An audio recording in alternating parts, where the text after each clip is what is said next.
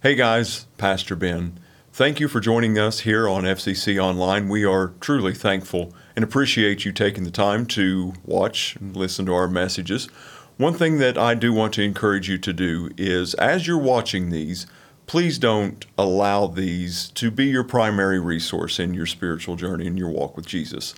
Keep these as a supplement to what you do on a weekly basis, from the gathering, being connected, being part of a life of a local church body.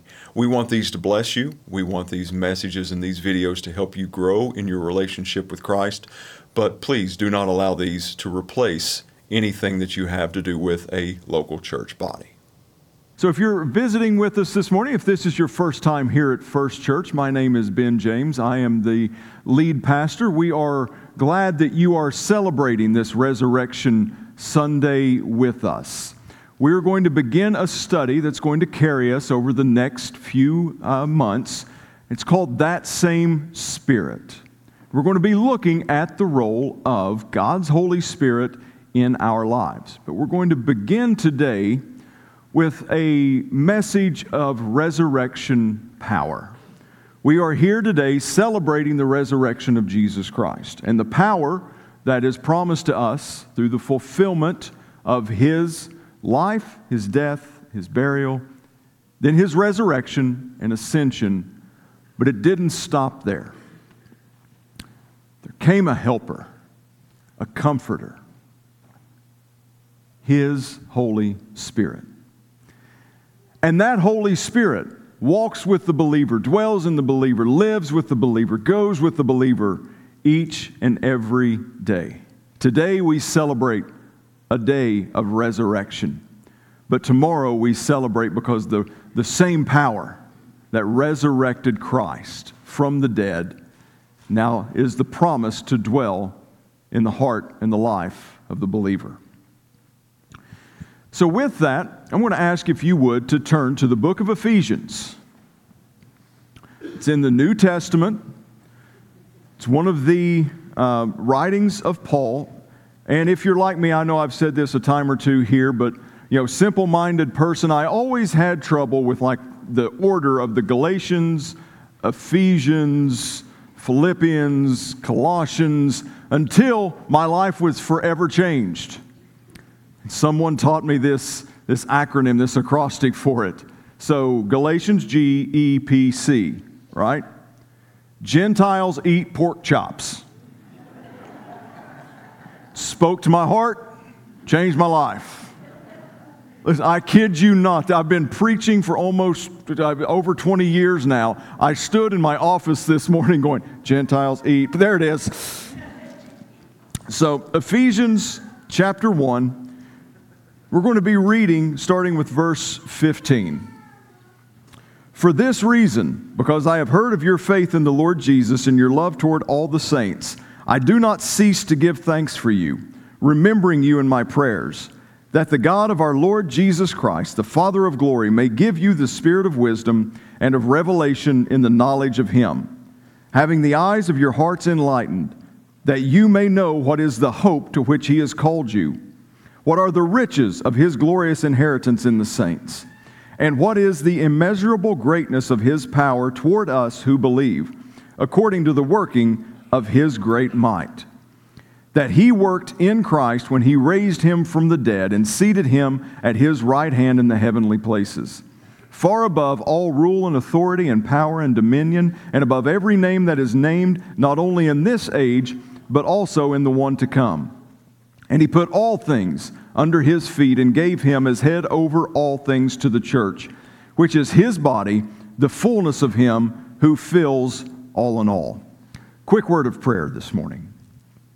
Father, we come to you in this time in your word, and we pray that you would quicken our hearts, open our ears and minds to receive what you have to speak to us this morning. God, I pray that right now that you would give me words that my voice could communicate the truths and the ever-changing nature of your word in our lives. God, I pray that your Holy Spirit speak through me, use my voice as a vessel. In Jesus' name, amen.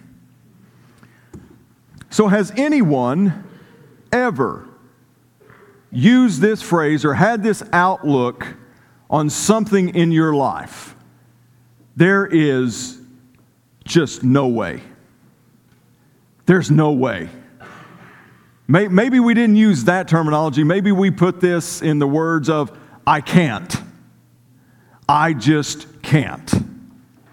Right? I think that whether we would say that aloud, I think that there's so many things in our lives that we look at to where maybe we get to a point where we're endeavoring to go through something, where life has thrown us into a situation, has got us into this circumstance that we just look at it and we go, I just can't do this anymore. There's no way. I can't. The Apostle Paul here in this passage, in Ephesians chapter 1, he's getting ready to pray for the church at Ephesus. Now keep in mind that even though this was written as a circulatory letter that went through the province of Asia Minor in the different areas, Ephesus being one of them, this would have been circulated to a lot of different churches, a lot of different believers. But his words here are not just fixed towards them in that time. It's for us as well. These words are for us as well currently. He begins verse 15 with this statement when he says, for this reason. So that's a connective statement. At the beginning of this chapter, Paul, ever being the preacher, had one massive run-on sentence. No punctuation, no stop in thought, no transition, just one continuous blah, blah, blah. Okay? You all hear that most every Sunday. But from verses 3 to verse 14, Paul just puts pen to paper and just writes. I mean, with zero care of any type of grammar. I get that. Just to let you know that if you're here and you have any type of background in history in proper English grammar, you may wind up like the Mr. Crab gif, off SpongeBob. We get real deep and theological right now. We're talking about SpongeBob, all right? But if you're hoping for proper grammar through this entire thing, your eye's going to end up twitching like that Mr. Crab gif. But we see in this passage from 3 through 14 all the blessings that we have. And there are like 2 words, according to your translation, there's 2 words that Paul echoes over and over and over again in verses 3 through 14. And that is in Christ or in Him. Either one, and they're interchangeable there. So basically, Paul writes in this run-on thought 9 times, in Christ, in Christ, in Christ, in Christ, in Christ, in Christ, in Christ, in Christ, in Christ. Wait, okay. There's a reason I do this with 2 hands. 2 and 2 make 4. 9 times in Christ. So he's laid this foundation of this is where you find yourself currently. That's what he's speaking about in 3 through 14. This is where you are. This is what's happening now. And then he transitions into, for this reason, here is my prayer for you. And he verbalizes 3 prayers. He asks for 3 things in prayer that I want us to go through very quickly this morning. The first of which is found in verse 18 when we see that there is a promise in our lives in God for our future. We have a promise of the future in verse 18 when it says that you may know what is the hope to which He has called you. This is his first ask in this prayer, that you know the hope to which He has called you. Does anybody, could anyone in here use a little shot of hope this morning? Like you could use a little bit more hope in your life. See, what he was doing was he was writing to these believers who were either Jewish converts recently or they were Gentile converts, which meant that if you were a Jewish convert, that you believed in God, Yahweh. But you've given your heart and you've converted over to the fact that Jesus is the Messiah. He is the sent one. He is the Son of God. If you were a Gentile believer, then you had a pagan background. You didn't believe in Yahweh at all. But you had converted and given your heart to Jesus Christ. And in this group of believers, what they found were there were so many people who were still struggling with the same things that they had always struggled with before they gave their heart to the Lord. Anyone? Anyone? Bueller? Right? Like, we know this. And there's two ways that this resurrection affects us this morning. If you're here and you don't know Jesus, then there's hope in Christ, because God so loved the world that He gave His only Son, that whoever believes in Him should not perish, but have everlasting life.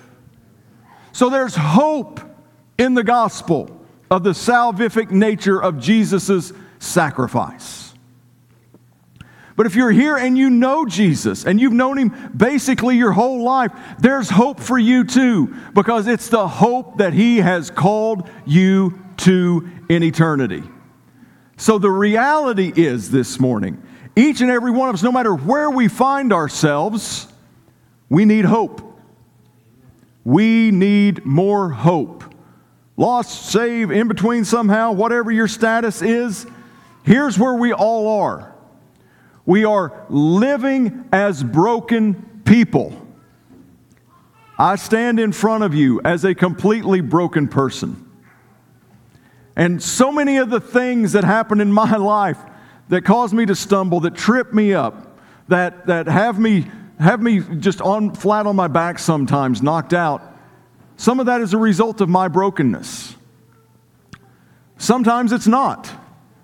Because guess what? I am a broken person who is surrounded by other broken people. You're broken. You're broken. And sometimes the things that I go through is a result of other people being broken. And it's not necessarily my fault. But then there are times that I find myself being a broken person, surrounded by broken people, living in a completely broken world. Sometimes the things that we go through aren't our fault. They aren't someone else's fault. It's the fact that we live in a fallen, sin-filled, broken world. Believer, non-believer, doesn't matter. We're going to face things because of brokenness, either ours, others, or because of the world's brokenness. And Paul is writing to encourage them that in Christ you have this hope. So regardless of whatever station of life that you're in this morning, doesn't matter. There is hope in Jesus Christ. There is hope in His resurrection. There is hope that He's still seated at the right hand of the Father. There is hope that He is still the name above all names. There is hope that He is the King of kings and the Lord of lords. There is hope that He is the Alpha, the Omega, the beginning and the end. There is hope in this house this morning, and His name is Jesus Christ. No matter where you are, because He is resurrected and alive today, there is hope. So we have a promise of a future in Christ. Eternity is our hope. Eternity with Christ. That's my hope. When I'm going through difficult times, when I'm facing harsh situations, eternity in Christ. In Christ is where I make my stand. Paul tells us in 1 Thessalonians 4, verses 13 and 14, he says that we don't suffer through this world like others. He doesn't stop by saying we don't suffer. He says we suffer, but we don't suffer the same as others do. Why? Because we have a hope in Jesus Christ. And in verse 14, he articulates that hope. He said, that hope that we have that carries us through hard times, difficulties, and sufferings is in the resurrection of Jesus Christ. So we have the future. We have the promise of a future in hope in Him. Next, we have this power and this promise, go ahead and give me the next slide, please, of purpose in Him. In verse 18, at the end of it, it says that, what are the riches of His glorious inheritance in the saints? Let's pay really close attention to the wording there, because it does not say that it's our inheritance of the saints. It is His. What are the riches of His glorious inheritance in the saints? It is His inheritance in the saints. We're not talking about our inheritance here. That's that hope. Our inheritance is heaven. Our inheritance is in eternity. This is talking about purpose in Him. Our purpose is that in His eyes, understand something. It's not that heaven is incomplete. It's not that heaven is missing anything. It's not that God is dependent upon us in any way. But I am looking forward to heaven. Amen. Anybody else? I am looking forward to heaven. But I believe that God is looking forward to eternity in heaven too. You want to know why? Because the only thing that's not there yet is you. Because you are His inheritance. Amen. Think about that. Is that not mind-blowing? That God is like, I am surrounded by perfection that could not get any better, but wait a minute, there's one element that's missing here. There's one thing that I'm waiting on. There's this Amazon package that I'm tracking like nobody's business because I want to get home and get off my porch before my spouse sees it.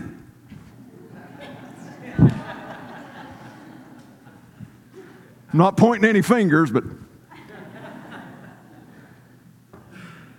God's saying, I'm just waiting on you, for God so loved the world that He gave His only Son.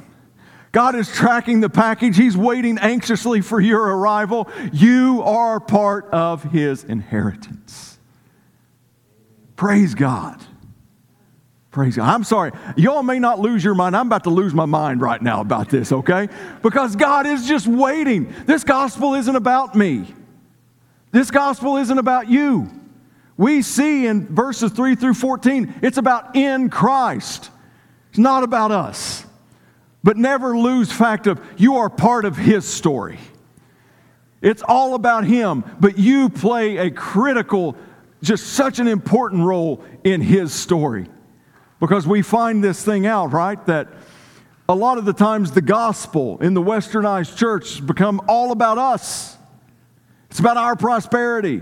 It's about our well-being. It's about our comfort. Spoiler alert. It's about none of those. Now, God may bless us with those. That's at His sovereign call, not mine. But the one thing I do know is that God says, I've seen that train wreck of a life of a broken man whose name is Ben James, and I loved him so much that I was willing to send my son to die for him. And I am waiting, eagerly anticipating when he gets to heaven and I get to spend eternity with him. And you know what? He thinks the exact same thing about every one of you. That's your purpose. If you're ever drifting around going, well, there's 8 billion people in the world. I guess I just got lost somewhere in the mix. You know, it's not going to matter for, if we lose one. No, God said you matter. You matter so much that I'm willing to die innocently so that you can matter. You have a purpose with me in eternity. And then the last one in verse 19, there's a promise of power in Him.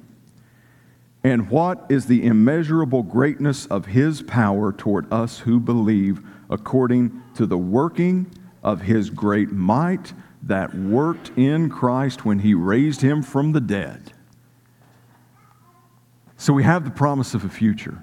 We have a purpose. We have a promise of eternity. We have a purpose awaiting that time. And now God says, I'm not going to leave you here stranded because I'm going to give you power.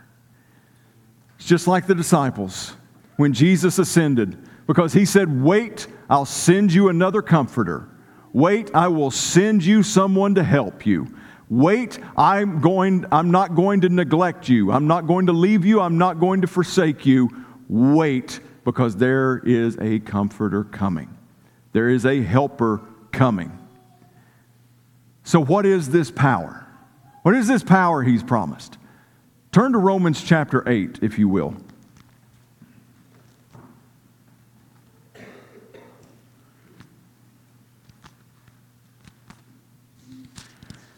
We're going to read 2 verses out of Romans chapter 8. It's going to be verses 10 and 11.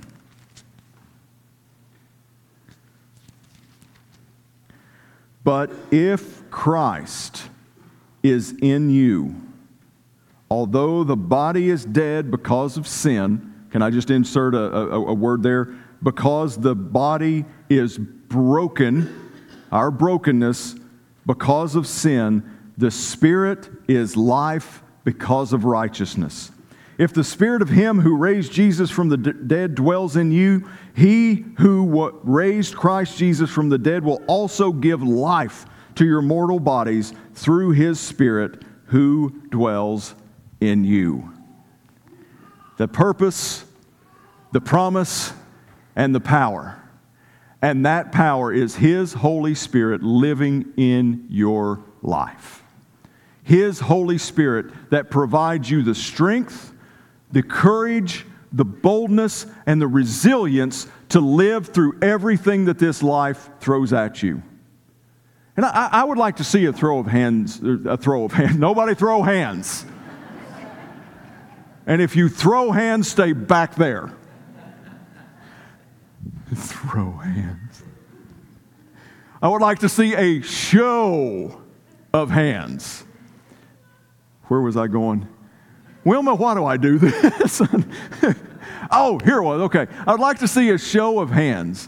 How many of you within like the past 3 years have just, in the words of Popeye, have had all I can stands and I can't stands no more? Has anybody been there? It's like, I don't think I can take another thing. I don't see how I'm going to be able to withstand anything else. That's the power. That's where that helper comes in. That's where that comforter comes in. That's where that boldness and that encouragement can rise up from within you. Because guess what? That statement that I made earlier, that I can't, I can't. In me, in and of my own self, my own power, I simply can't. There's just no way. But in Christ, I'm a new creation. But in Christ, I am more than a conqueror. In Christ, I am victorious. In Christ, I am proclaimed righteous. In Christ, I am declared His. I am not of this world in Him. And it's through the power of His Holy Spirit that resurrected Jesus from the dead. Can I just submit a thought to you this morning? Jesus did not raise Himself from the dead. Jesus did not resurrect Himself. The Holy Spirit of God resurrected Jesus. That power, that same power that rose Jesus from the grave, lives in us, lives in our heart as a believer. That power. And there was a Scottish philosopher, theologian, as Kelly Blodgett so eloquently put it. He's an old dead guy. So I can't even remember his last name at this point, but he made the statement that the resurrection of Christ has only one thing that you could compare to it, and that's when God spoke something into nothing. Think about that.